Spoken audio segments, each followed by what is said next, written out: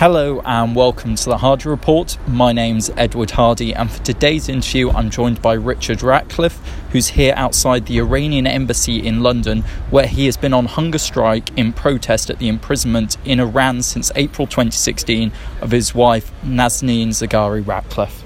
Richard Ratcliffe, thank you for joining me. Hi, good evening. For those that don't know what's happened to Nazanin and why you're on hunger strike right now, could you explain the background to these events? Sure. So Nazanin's story is that she went on holiday with Gabriella, then almost 2-year-old daughter, for a 2-week holiday for Iranian New Year, and was arrested at the airport on the way out. Later disappeared, later kept in solitary confinement for a long time, later sentenced to a 5-year sentence, and various appeals and so on went forward. And we have been campaigning for a long time in different ways to try and get her home. So through the British government, trying with the Iranian government, trying through the Iranian legal system, and actually the UN, and there's something called the UN Working Group on Arbitrary Detention, which is where you take your case to say it's unfair. Did all that. In the end, nothing's worked. And she has become over time increasingly despairing that she's being held unfairly, and tried a hunger strike back a few months ago, which got some attention but died away. Felt recently that she was going to go on hunger strike again, and I felt that if she was going to do it again, I didn't want to leave her alone. I wanted to do it in solidarity with her, but also wanted to do it in a very public way so that people would see what she's going through, because a hunger strike in prison no one gets to see really, and the Iranian authorities are very good at just ignoring it. So that's how I've ended up camping on the street in front of the Iranian embassy, not eating, and the main purpose of it really was to say enough's enough, that you can't just hold someone innocent for no good reason, and get away with it. What do you believe was Iran's motivation behind their decision to arrest your wife? What purpose do you think they were trying to achieve? Well, they went through, back at that stage, a wave of picking up foreigners, so foreign nationals, dual nationals, so that's whether you've got an Iranian passport and a second passport. Partly, I think, to scare the Iranian diaspora from outside and listen, just because we've signed the nuclear deal doesn't mean the rules have changed. So it was the hardliners doing it, in our case the Revolutionary Guard, and partly to use those people as bargaining chips with the foreign countries. So in our case, Nazanin is held as a bargaining chip to use against the UK, and at times they've sort of been signalling different things, but broadly it is, she's been held as an asset really. The Iranian ambassador to the UK told Channel 4 News earlier this month that there are, quote, certain provisions for clemency for Nazanin. Do you believe that your protests and the support online and here in person could be changing Iran's mind and could pressure them into releasing your wife? Well, could be. I mean, certainly the aim, of course, with all campaigning is to try and to get her home. And we've tried different things, and we probably get more assertive as we've gone on longer. It could well be that the ambassador's comments, where he talks about clemency, are a potential thawing of the position. Clemency is a complicated one because it kind of means admitting guilt. So interestingly, her lawyer in Iran, for a long time ago, didn't want to ask for clemency, but wanted to ask for unconditional release, which the parole effectively is you're entitled to once you've done a certain amount of your sentence, which she's done long ago. If I'm honest, the ambassador probably doesn't have the mandate to talk on behalf of the judiciary. They're quite divided in Iran. So we look more closely at what the judiciary is saying. Their position was quite hardened, and this week they were the ones announcing that she's going to have to serve her full sentence. They've actually been saying there might be a second sentence. So there's no talk of clemency from them just yet. You mentioned there about the response that came this week. Iran's foreign minister rebuffed the UK Foreign Office Minister Andrew Morrison's appeal to Tehran to release Nazanin and declared she will have to serve her full sentence. Do you believe there's any solution that will enable your wife to be released? Yeah, I think the Iranian regime is entirely transactional. So it will be looking for certain things from the UK. It'll have a sort of a key demand, and it'll have various things it might settle for. There's a lot of tough talking that goes on, certainly because we are perceived to be very provocative by camping in front of their doorstep. And I think the ambassador, foreign minister, deputy foreign minister, right, talked about how we were blackmailing Iran, which is a fairly strong claim to make with the family protesting. I am sure that a solution could be found. I am sure that the British government could find it, and part of our job in campaigning is to push them to do a better job at getting her home. During his time as Foreign Secretary, Boris Johnson, who's now running to be Prime Minister, said that Nazanin was in Iran, quote, teaching people journalism, a claim that yourself and other members of the family have denied. And her employers. His remarks were then used against her during her trial. Do you hold that against him now? Look, I think everyone makes mistakes. There are certain mistakes you shouldn't make. But I think for me, the area where I've criticised Boris Johnson has been more his inability to take responsibility for his mistakes and their consequences. And part of those mistakes were his comments, but part of them were also the way he dealt with it subsequently. So that, extreme reluctance to apologise in public and the way that then muddied things, and then the actions he took to try and signal he would do something else and then not do it, which made her case much more complicated and made the situation of other people now in prison more complicated. You have been able to have some contact with Nazanin during her imprisonment. How often are you able to speak to your wife, and could you give us an idea of the conditions she's living under, the environment she's being held in? So I can speak to her reasonably frequently at the moment, or it might have changed just recently with this hunger strike. The rules keep changing, so back in the beginning it used to be once a month at best, with someone standing next to her for like a 3-minute phone call, which was terrifying for her. Now, as a regular prisoner, she gets the same rights as the other prisoners. That changes at points, but at the moment it's sort of theoretically 3 short phone calls a week of about 8 minutes, so Mondays, Wednesdays, Saturdays. Her conditions again have improved. So at the beginning she was kept in solitary confinement, which means sort of a room about the size of a double bed with 3 blankets in it. One as a mattress, one blanket, and one as a pillow, and no window, just an electric light bulb on all the time. So she has a real issue now with claustrophobia and being in small places, and a real frequency which panic attacks will come. Now she's in a regular prison ward, so there are other prisoners. There's people you can have a cup of tea with. There's people you can talk to. People you can squabble about the washing up with. Or, the domestic stuff that we all have. Not always plain sailing, but a world of difference from that earlier period. That earlier period certainly still has its scars, the panic attacks and the nightmares and so on. And most of the women who have been through that process of solitary confinement don't talk about it together because it's clearly traumatic enough.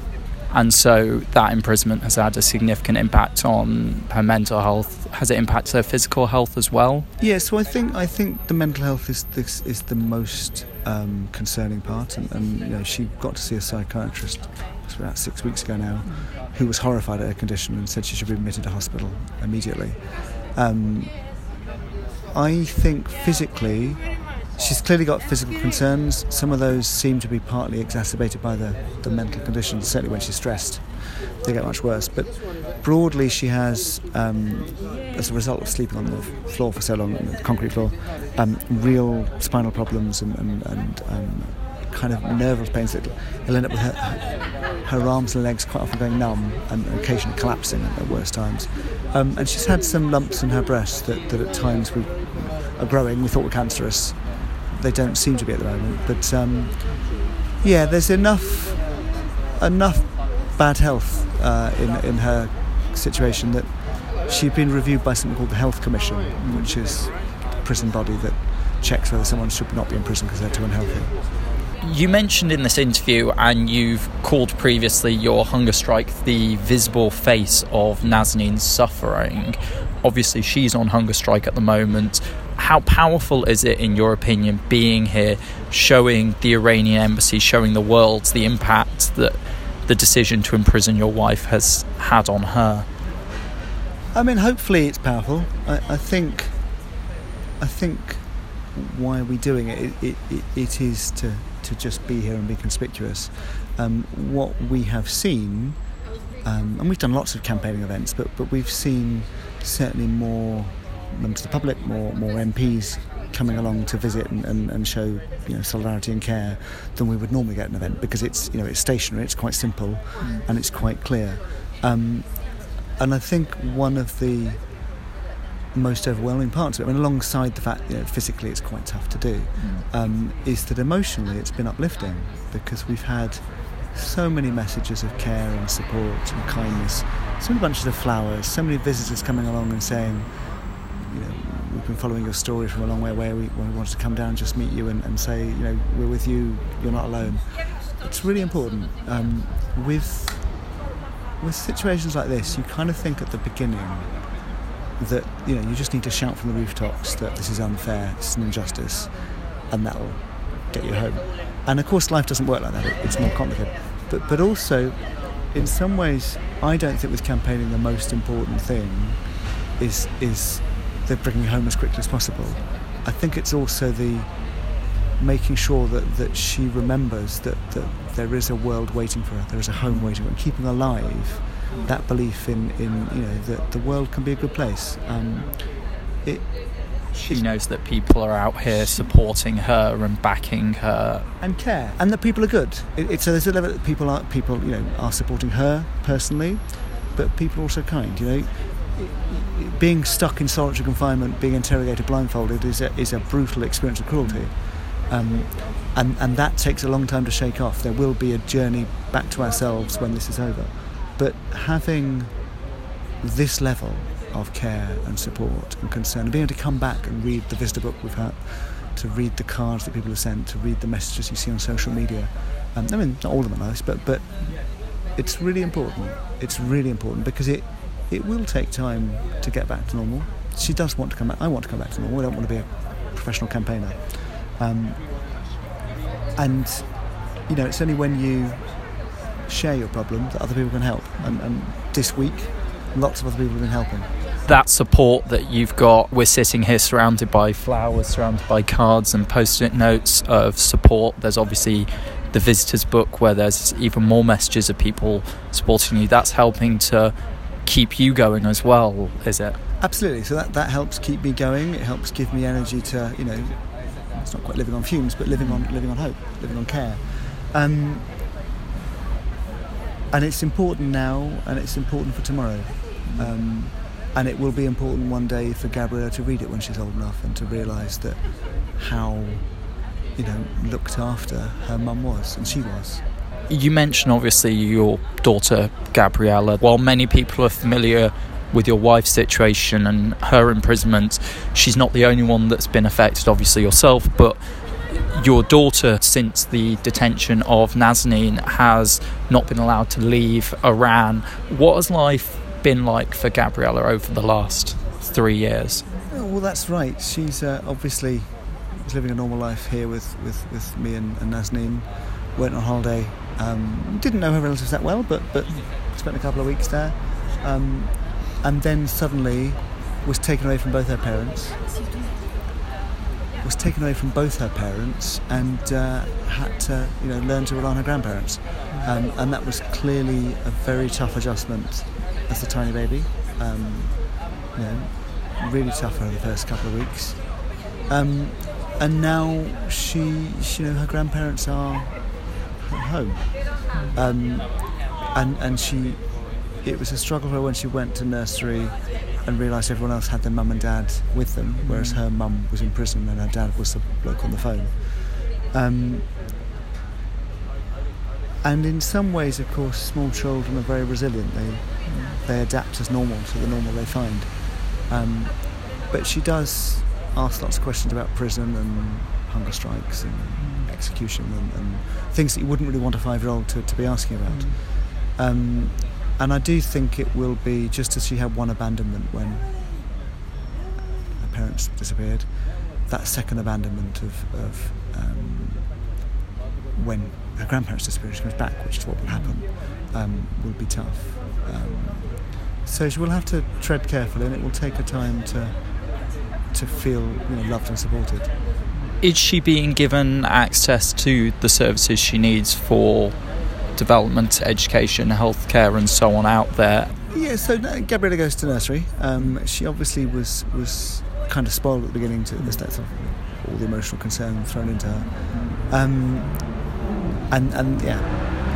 went to see a child psychologist at one point. Said, "Listen, I think she just needs to be around other kids."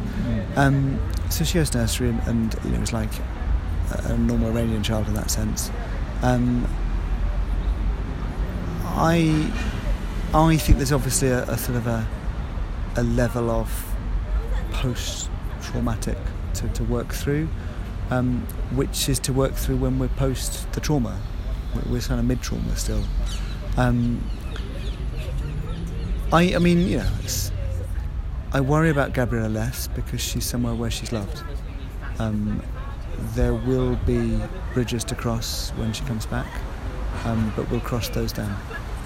When the Iranian embassy recently rejected fresh calls from the UK government for the release of Nazanin, Iran's deputy foreign minister called your hunger strike outside the embassy here in London, quote, blackmail. Have you at any point during this hunger strike regretted what you're doing and the possible impact that's having on Iran's decision making, or do you stand by your actions here? No, I stand by them completely. I think I wanted to make a very clear signal to Iran that enough is enough and this is intolerable and they need to stop playing games. I was surprised, if I'm honest, at how hostile they were at the idea of the protest. I didn't expect to make them as angry as it has. I was surprised by some of the rhetoric. I don't think that's such a bad thing, if I'm honest. We were trying to get under their skin. We clearly have. And the ambassador accused me of breaking the Vienna Convention, which you can't as an individual. That's in a sense given me a status, of state level. Who knows what impact it has? I think broadly we get different conflicting advice, but we've had a lot of Iranians come up and say, just keep going, keep strong, you're doing the right thing. Our situation is nonsense. The fundamentals of them holding her is ridiculous. And the idea of them talking about blackmail is entirely topsy-turvy. They are the ones holding Nazanin for leverage, not us. One of the responses that the Iranian embassy had to your protest was the construction of a metal barrier that they literally put up around you while you were sat in a chair on the pavement. In response, obviously, your supporters have now decorated that with messages of support to show how many people are backing you. But when the Iranian embassy did that and constructed the metal barriers, do you believe it was an attempt to intimidate you, an attempt to silence you? I think they were clearly trying to drive us off and away. I don't think it was necessarily to intimidate us, but to move us out the way. I think they also wanted to wall us off. It feels like there's a defensive quality to it, so they kind of want to protect themselves. And they were terribly concerned about being filmed always.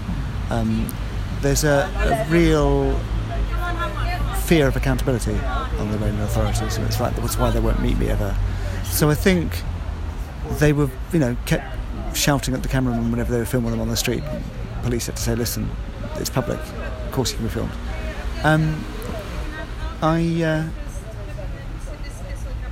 I think they are trying to make sure that not necessarily that we're intimidated, but everyone watching us is intimidated, and that other Iranians don't try this at home. Richard Ratcliffe, I know this is a very difficult time for you. Thank you for joining me. Thank you. Pleasure talking to you. That was Richard Ratcliffe, the husband of Nazanin Zaghari-Ratcliffe, who's been imprisoned in Iran. You can find out more about the campaign and how you can get involved and help on Twitter @FreeNazanin. That's all for this week. What did you think about that interview? Let me know on Twitter @EdwardTHardy. Don't forget to give us a 5-star rating and subscribe. Until next time, goodbye.